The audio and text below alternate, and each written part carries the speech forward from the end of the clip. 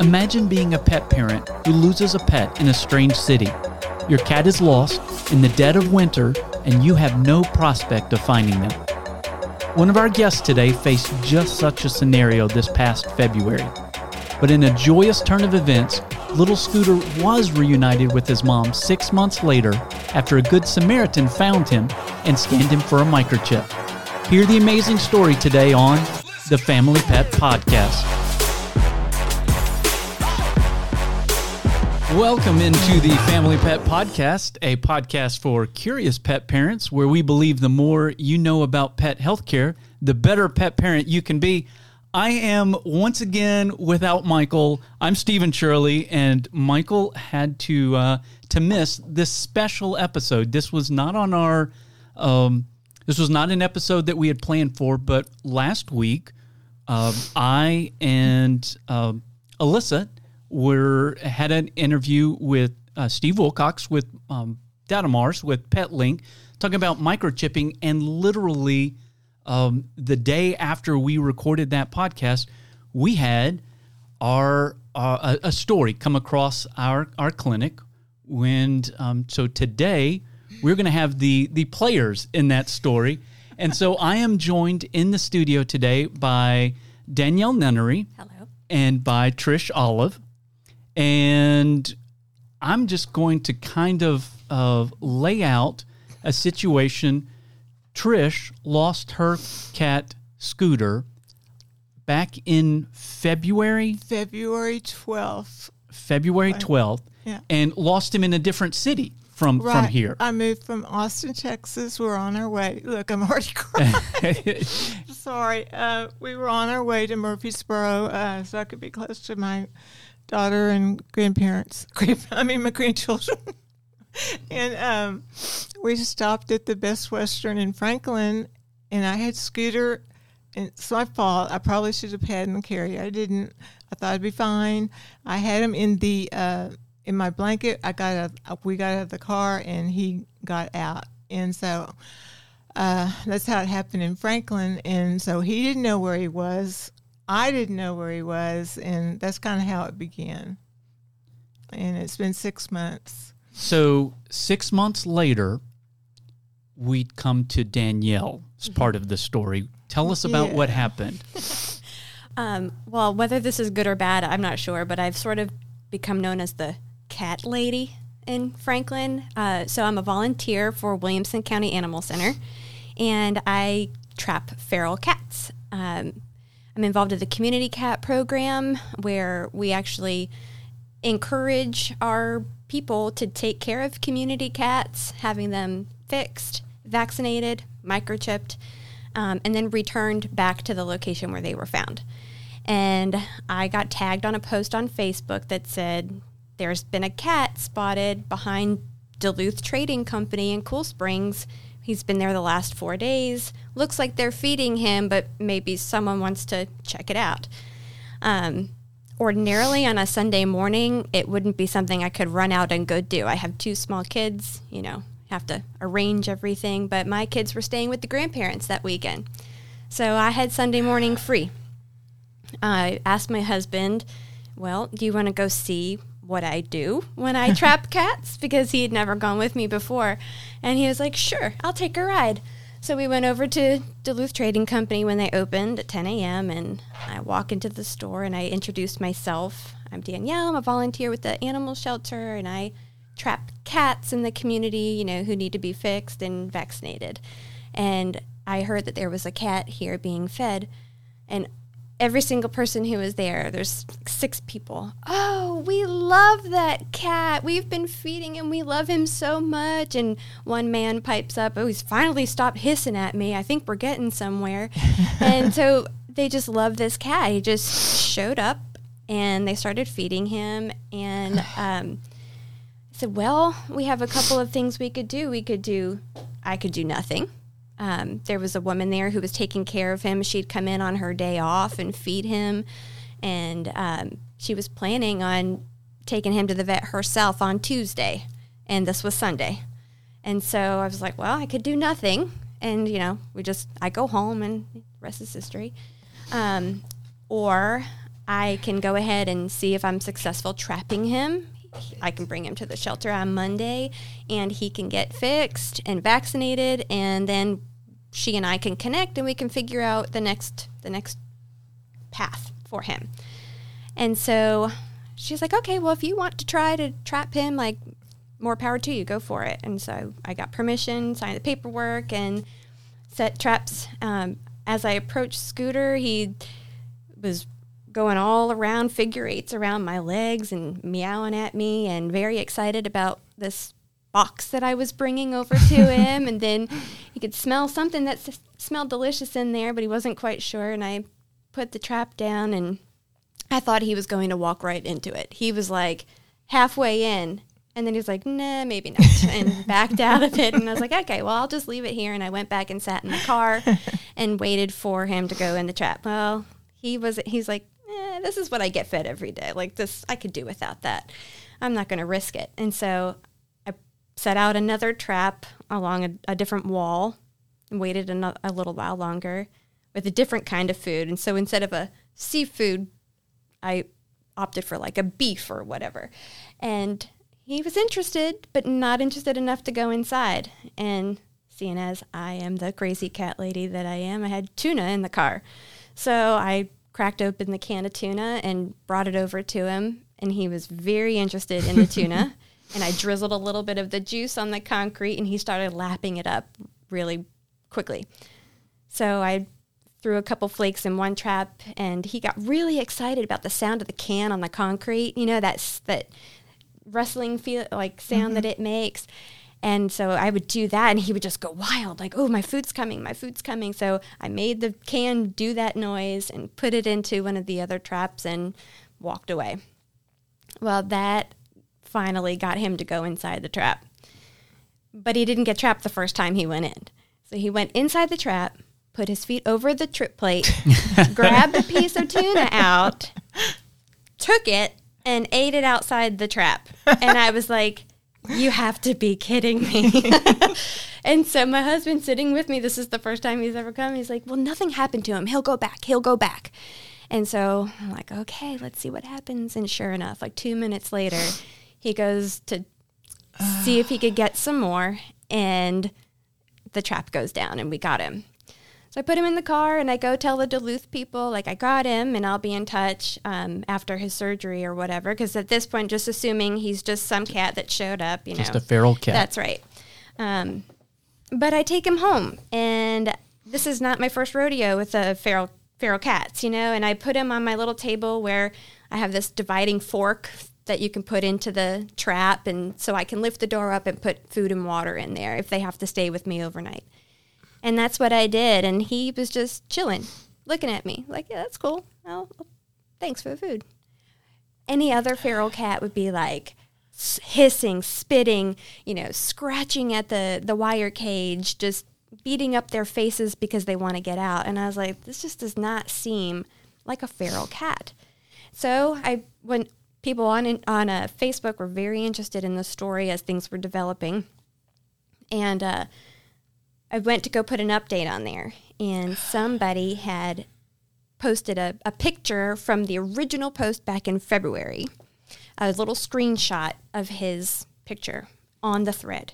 So I looked at it, and I looked at him, and I looked back at it, and I mean, every hair, every marking on his face, I was like, I think this is that cat. Like, considerably skinnier than he was in the picture, but I think this is that cat. So the woman's name who had originally posted the post was on there. So I went sleuthing on Facebook, and I found Cindy. And I messaged Cindy, and I was like, I think I found your cat. And she's like, oh, my gosh. Well, it's not my cat. I just posted that from my friend. This is her number. So I tried calling Trish, and it went straight to voicemail. So I said, Cindy, I've tried to call. It went straight to voicemail. See if you can get in touch with her and let her know I'm trying to call. And so I think then Trish called me immediately and got in touch with me. And it's like, I'm not 100% sure, but I think this might be your cat. Do you have Apple? Can you FaceTime? And so we FaceTimed in my garage, and I showed Trish, you know, him in the trap, and he's just hanging out. And yeah. I knew it was Scooter. Yeah. I knew it, but she had to confirm it. Right. Before I just went and like handed him over. I needed some sort of confirmation. And I remembered that in the post it said he had been microchipped. So I contact my community cat coordinator at the shelter. And I said, is there anybody there that could scan this chip for me today on Sunday? She's like, no. So I called up Blue Pearl, and they've got a Franklin location. And I said, if I brought a cat in a trap, can you try to scan his microchip for me? And she was like, sure, yeah, sure. So I went over there. She came out with the microchip scanner, and she was trying to do it through the cage, and it just wasn't picking up anything. And I was like, I know it's him. I'm just like willing it. Come on, you to gotta try. ding, Keep going, keep going. And so I said, if you don't mind, like, I feel comfortable enough, I'll put my arm in there and try to scan him. And she's like, I'm not scared. I'll do it. So I just made sure that I had my little divider, in case he tried to bolt or something, I was ready. And she just popped her arm in there, and like 2 seconds went by, and there was still no ding, and I was losing hope. And then suddenly it chirped, and I was like, oh my gosh, he is microchipped. So I took a picture of the Datamars scanner and his microchip number, and I asked Trish, like, do you have his microchip number at home? I texted her. I was like, this cat does have a microchip, but I need to confirm that it's your cat. And she's like, I don't know what I did with my paperwork. I don't know. I'll try to find it. And in the meantime, I filled out the found pet, whatever little thing that you type in all your information about found pet. And I don't know, maybe 2 hours went by, and I got a text. Oh my gosh, Danielle, I found the paperwork. And so she took a picture of her paperwork, and I matched the numbers, and I said, oh my gosh, I know him. I know.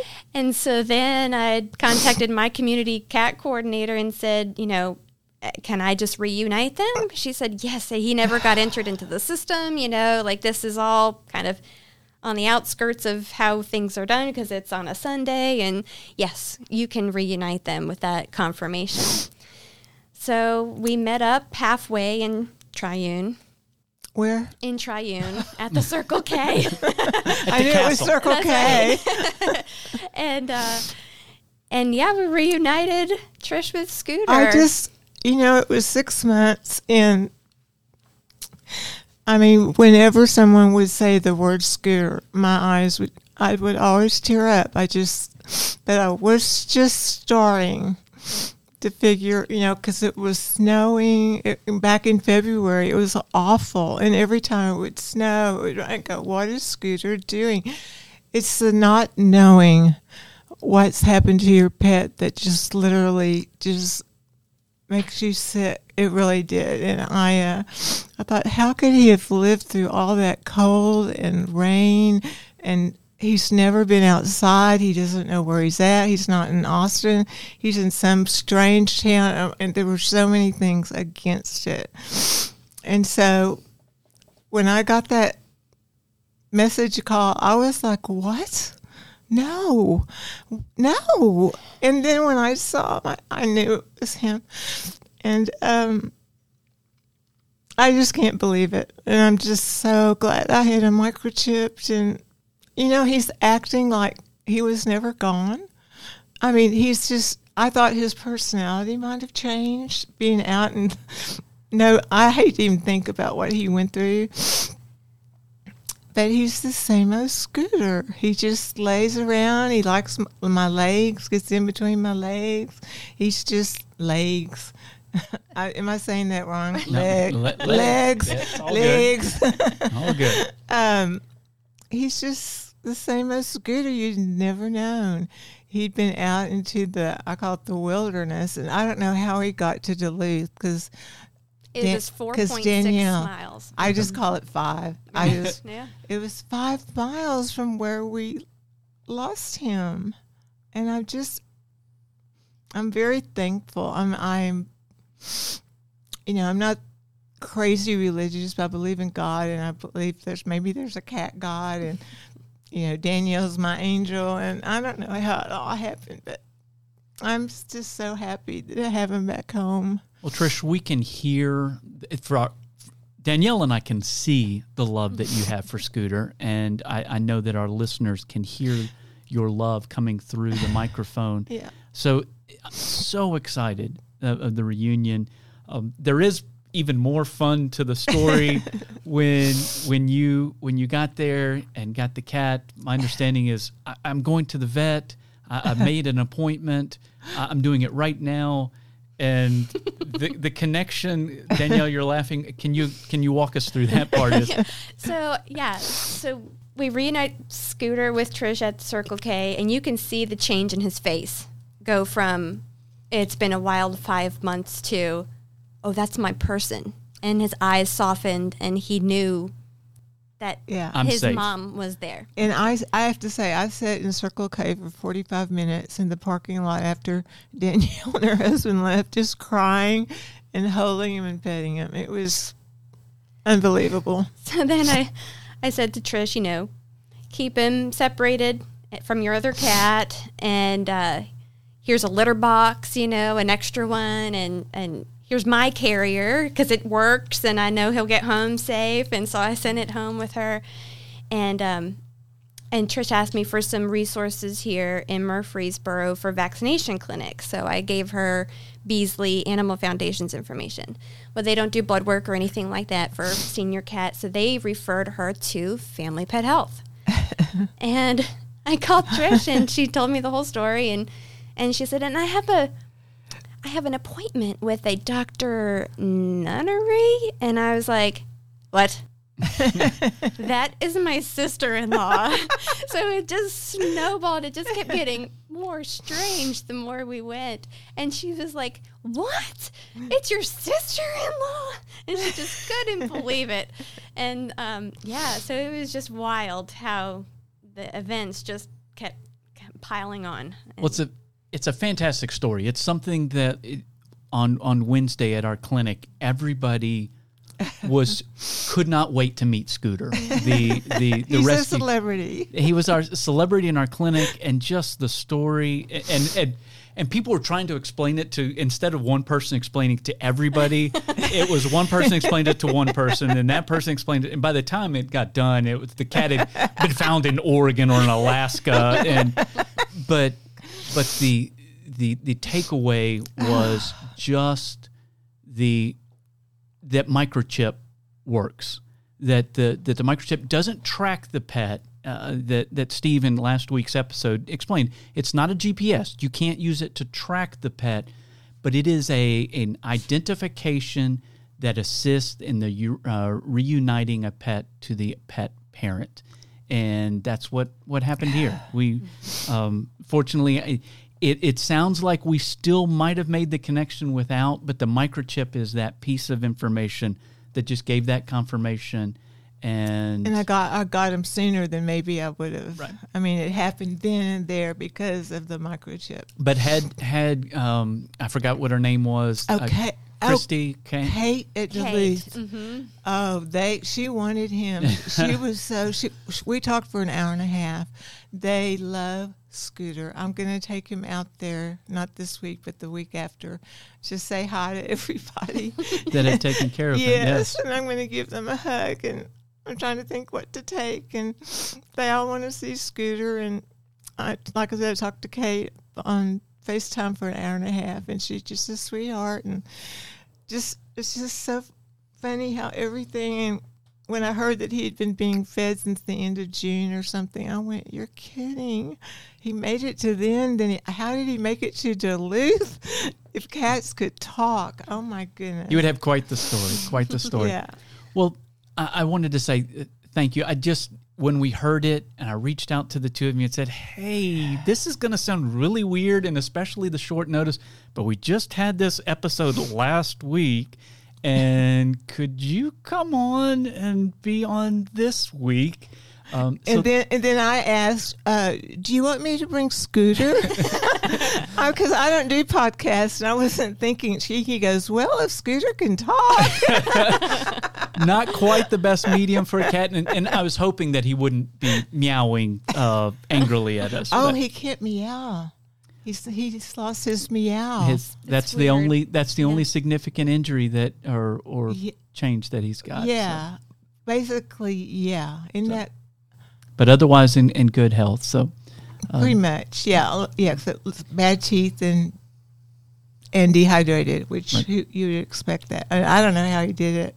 I don't know, but I am so happy. And I loved Danielle. I love everybody. So well, thank you. It's been a fun from the outsiders reuniting, seeing you two immediately hug and just the excitement. So thank you for coming on. Of course. Thank you for your work, Danielle, in caring for feral cats and that process. Is there somewhere, if people were interested in learning more about the work that you're doing, is there somewhere that they can go to learn more about, is it trap and release? Is that? Yeah, so TNR, trap, neuter, it's return now, how we do. We don't release into a different location. We return to the location where they were trapped. And a good podcast for podcast listeners would be the Community Cat Podcast. And if they want to look online under the same name, that's a good resource. If you're interested in TNR, there's also certification seminars that you can take virtually, and I have done that, and it's great, and you learn a lot. I had suffered from I'm a stay-at-home mom. I was kind of getting bored. Former vet tech, wanted something to do, and so the pandemic happened, and I didn't want to be inside a building, and I thought I'm going to get involved with TNR so I could be outside but still helping our cats in the community. And so that's where it all started, and really it's my jam. Like, it's what I really love to do, and I love to educate people about TNR, and we ear tip, but it's just to help trappers in the future know that cat's already been sterilized and vaccinated, and that if they trap it again, they can re-release it and not waste the veterinary resources and appointment slots that we have available. And so I think that it's a great thing. I think community cats are important when the population is stable. They do a lot for rodent control, snakes, all that kind of stuff, and then they provide a rabies barrier for the territory that they are in, and and that helps everybody. So it's a really important cause, and one that I feel really strongly about and I love to do. Well, thank you so much for coming in and joining. And Trish, I'm so excited for you and for Scooter. I know that he is loving. I've got being lots home. of pictures if you want to see them. So we may try to post some of those on our show notes. But for those who are wondering, where are you going to get your fun fact for this one? We actually found the record of the cat who had been missing the longest. So Scooter had been missing for 6 months. Ritz, the cat, was missing for 16 years before being reunited with his owner, thanks to a microchip. So imagine that, 16 years apart. No, 6 months was 6 months was long enough. So we're glad that we were able that we were able to join you in that process of being reunited with Scooter. So and Danielle, could you tell, is this an audience we're talking to, like how they could look at the story of Scooter? Like, I don't know how you do that. So the animal center that I volunteer for had a little blurb about what went down. I also have an Instagram that a lot of people were asking questions about, well, what do you do when you TNR, and what do you do when you trap a cat, and what happens when, you can't get to the clinic till the next day? Well, I kind of go through what I do. Perfect. And so if people want to follow me there on Instagram, it's at Wilco Cat Trapping.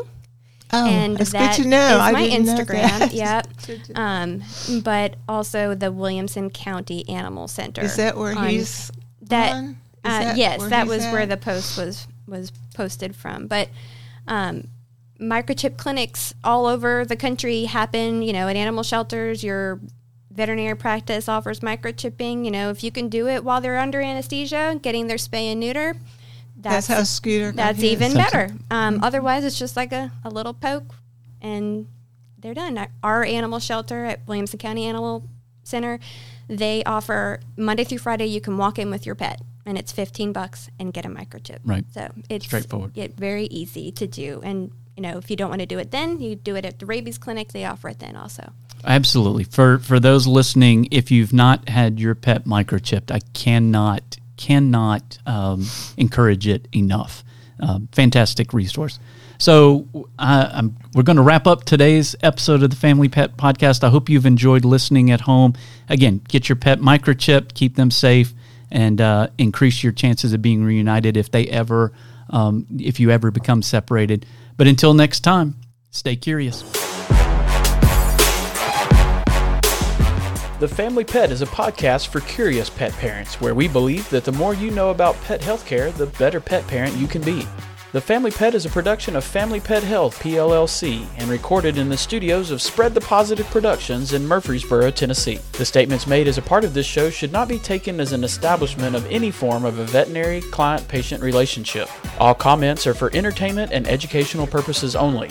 You should reach out to your local veterinary partner before taking any action on the things that you've heard here today. We hope that you will share this podcast with a friend, and it would mean so much to us if you would take a moment to leave a review wherever you listen to your favorite podcasts. Show notes, links, and videos to accompany today's show can be found at thefamilypetpodcast.com.